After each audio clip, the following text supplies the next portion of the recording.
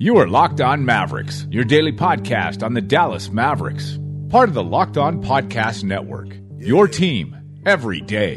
This is going to be huge. Yeah. 360 in the contract, never that. I just take the contact, I bring it back. I'm running on the fast break, behind the back. Yeah, this that. Dirk with the Mavs.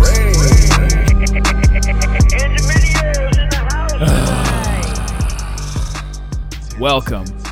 You are locked on the Dallas Mavericks. My name is Nick Angstead, media member at MavsMoneyball.com, and I am joined, as always, by the inbounds to my pass, the editor of the Smoking Cuban.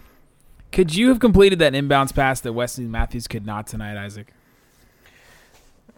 I think I was going to say something mean, but I think the little character on the new Star Wars movie, the little Porg. Yeah, I think Porgs. it's a Porg. There's a bunch of them. I think a Porg could have made that inbounds pass.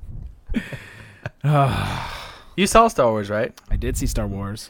So on a scale of 1 to 10, I feel like it's kind of controversial right now. People like it, dislike it. What would you give it? I am a A1 Star Wars fan. I love Star Wars so much. Grew up with it.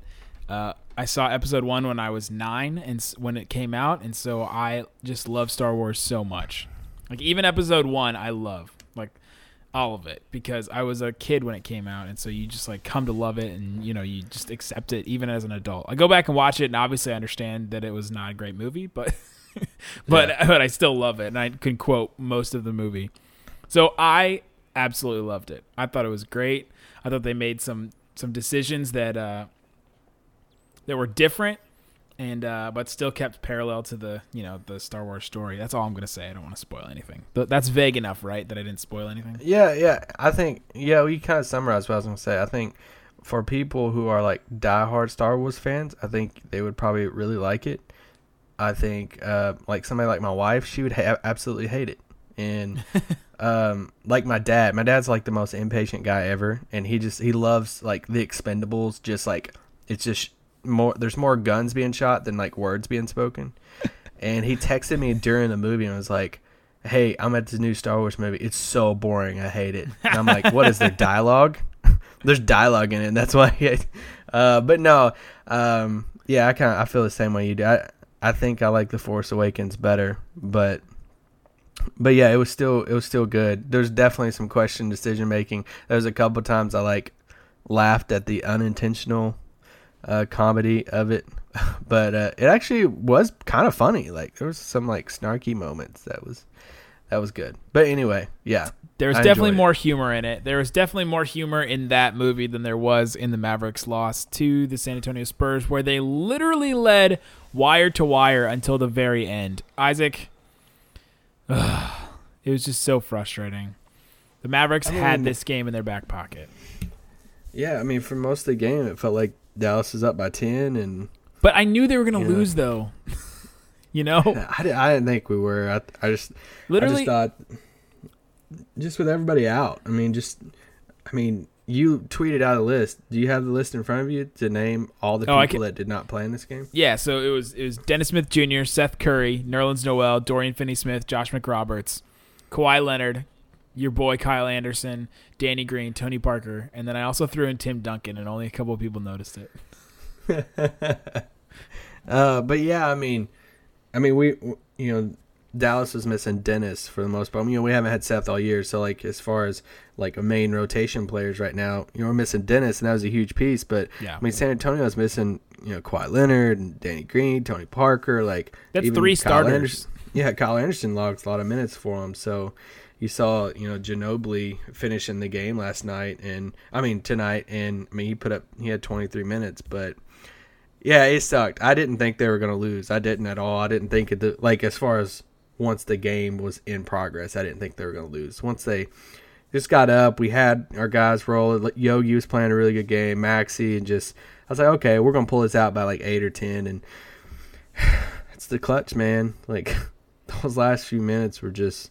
It was hard to watch, and Wesley Matthews, I mean, he is right now just going to get crucified by fans. Yeah, he is already. I tweeted from Mavs Moneyball. I tweeted, name something you hate worse than Manu Ginobili right now. And Wes Matthews is the leading vote getter at this point, just by sheer replies. Like, it wasn't a poll or anything, but yeah, the Spurs, literally their biggest lead of the night was 2 points. It was the last 2 points that they went ahead, and they kept that lead. And like, gosh, and like, I mean, you go to the sequence at the end of the game by Wes Matthews. Somebody drove the lane. I think it was Barnes, and Wes Matthews had a corner three, wide open. Would have been a huge shot for us. He misses it. I think it was a little past that. And that was when Wes had the inbounds pass. He obviously tried to throw it off Ginobili. Hit Ginobili, came back, hit him. Everybody was pissed. Comes down. Manu goes like right past him and scores the layup. And then he's sitting there calling for the ball for the last shot with like 3 seconds left. They throw it to him, and he heaves up some, off-balance three or whatever. It's just the whole sequence right there. It felt like there was only Wes Matthews on the court. It felt like there was no other Maverick on the court. He Westbrooked the entire last 2 minutes. Yeah, and it felt like every set of eyes was on him, and it was bad. And it was, I kind of felt for him. I know some fans are probably like listening to this saying like, how can you no, hate on him, but like I kind of felt for him because I knew that, he's going to take this to heart for a while. He definitely is. And so let's get to this. Let's get to just the last couple of minutes here. I put out a tweet thread, so I want to go through that. All right. 4 things I don't understand from the Mavs NBA worst 15th clutch loss. You can go find this on my Twitter feed right now at Nick Van Exit. You can also follow Isaac at Isaac Harris NBA. So the first thing was 1 minute to go. The Mavs are up 4, and you can just feel like the lead is slipping. They hadn't gotten any good, offense the entire fourth quarter. Basically, they only scored 16 points the entire fourth quarter anyway. But the Mavs are up 4. There's a minute left. The Spurs are on offense. It was out of a timeout or out of a stoppage or something. And they need a really good stop. Even Followell on the broadcast was like, the Mavs need some D right now. Just like talking about how they just need a stop. You need it because you could feel the momentum shifting. And Carlisle puts in the game Yogi for Dirk as a defensive substitute, basically. And so it was JJ, Yogi, West, Barnes, Maxey in the game. And they had 2 timeouts left. And you go out there, and obviously LaMarcus Aldridge goes in and scores on Maxey Kleber. That's just what happens. That's what happens in these clutch time minutes. I mean, Maxey has proven to be a good defender, but one-on-one against a perennial, all-star type guy, that's what he does is score in the post and score around these tough shots, and that's just what he does. I don't understand. And Maxey played it well. Like, he did. He played it as best he could. If it's the shot I'm thinking, I might be thinking of the one that tied the game when Aldridge. This one was a turn. Aldridge post him up.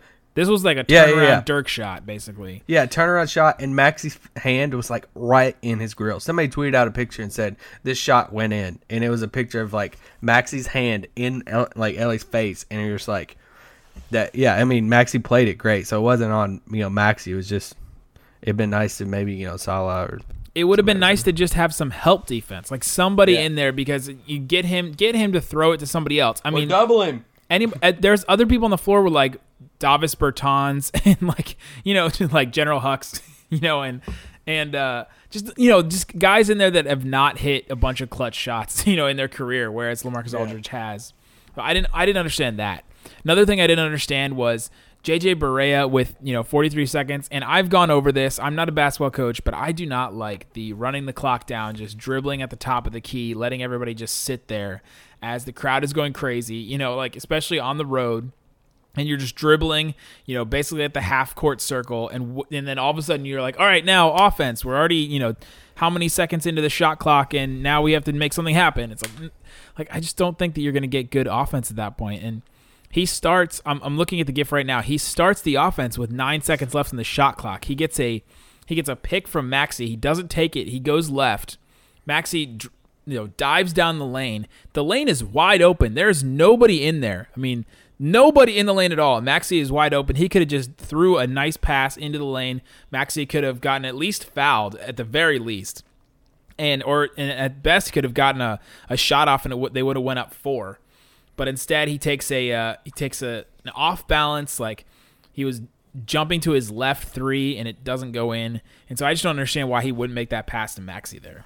It should, yeah. It looked like, Maxey was open right there. And, we could pick it apart and say he should have made the pass. And maybe from his perspective he wasn't, but at least from mine it was. He should have got the foul called. I mean, if that's a big-time player on that three-pointer, you got to have room to come down. And I think it was Bertans or that happened a couple times tonight. It happened on Dirk. JJ came down and I actually had contact. It wasn't something that was just like a flop. Yeah, that happened on Dirk earlier in the game, and he actually rolled his ankle on the guy. That just isn't being called. I don't know if it's just a Spurs thing, because the Spurs, this has sort of been the call that people have talked about around them a lot, especially with Kawhi and Zaza. But yeah, so I didn't understand that at the end. 2 more things that I noticed from this. So on the inbounds pass, so there's how many seconds are left? There's 23 seconds left in the game, and Wes Matthews has an inbound pass on the left side, and you have 5 seconds to get that ball out. That's the rule in basketball. That's just the rule in NBA. And Yogi and Harrison Barnes do not move for 4 seconds. I'm watching the ref count 1, 2, 3, 4, and then all of a sudden Yogi and JJ Yogi and Barnes start to move a little bit, and you're like, guys, what are we doing? Dirk's trying to get open. He's not going to be able to get open. He can't get any separation. You have arguably your best athlete is Barnes out there, and he should be able to get some kind of separation. JJ is running into the way far back court at that point. And I think that was the pass that Wes, obviously missed. It's when JJ took off down the backcourt. You just kind of, it sounds risky talking about over the pod, but you just kind of toss it up towards him, kind of leading the receiver going towards the backcourt. And after that, you looked at Dirk at the top of the key, and that is a definitely risky pass with Aldridge is pretty tight on him. Yeah. But yeah, he missed the pass at the very beginning, the first second or two he had the ball, and after he missed the pass and allowed Berea's defender to get on him, then it was it was tough for him then, and he obviously tried something. Yeah, and I just don't understand why Yogi and Barnes wouldn't at least try to get open at some point. Maybe that's a play call that I don't understand, but it didn't seem like it to me. It just seemed sort of like a broken play at that point, and they just kind of froze. And then Wes tries to throw it off of Ginobili's leg, and he throws it off of his left leg, which is the one closest to him. So that one, obviously, the ball obviously bounces off of Ginobili and hits him. That was probably just a last second decision that he made, but it was not a great one. Yeah. Yeah, stuff like that, split decision stuff. Just thinking about times when the ball's going out of bounds and I'm just jumping up and trying to throw it off somebody's face, or, you're just trying to hit the person. That's in a split second, you're just trying to hit them. So I don't blame you for hitting the left leg there. But I'm glad he at least tried instead of just holding it. That would have sucked. But he at least tried to throw it off Ginobili. And, that play happens. It hits Wes 1 out of 10 times probably. You see players throw the ball off somebody in front of them different times, and it hardly ever comes back and hit them. And Wes just got really unlucky with that. Yeah, you're throwing it off of a curved surface, which is Ginobili's thigh. As much as we think he might be a robot, he's not. He doesn't have completely flat thighs where he is made of metal. The last thing that I wanted to point out on my thread on my Twitter feed is the Mavericks only scored 3 points in the last 6 minutes and 40 seconds. Isaac, do you remember who scored the 3 points in the last 6 minutes and 40 seconds? Yogi? I don't know. He hails from Würzburg, Germany. Maxey. He had a 1 out of 2. He had a 1 out of 2 guess there. Yeah, Maxey Kleber made a 3, and that was the only. The Würzburg Wrecking. No, that's an awful name. The Würzburg Sirs. That's the name. The Maxey that made 3 was the only basket that the Mavericks made in the last 6 minutes and 40 seconds. Here are the shots that were taken in the last 6 minutes and 40 seconds. Barnes shot 3, Wes shot 3, Yogi shot 1, Maxey only shot that 1 that he made, and Berea shot that 1 that we already talked about. The Spurs scored more points. They scored 15 in that last 6 minutes and 40 seconds than the Mavericks attempted shots, 8. Man. The Spurs ended up taking like, I don't know, 18 shots or something like that, like a bunch of shots, just significantly more than the Mavericks took. Or is that stat switched? They attempted more shots than the Mavs scored points.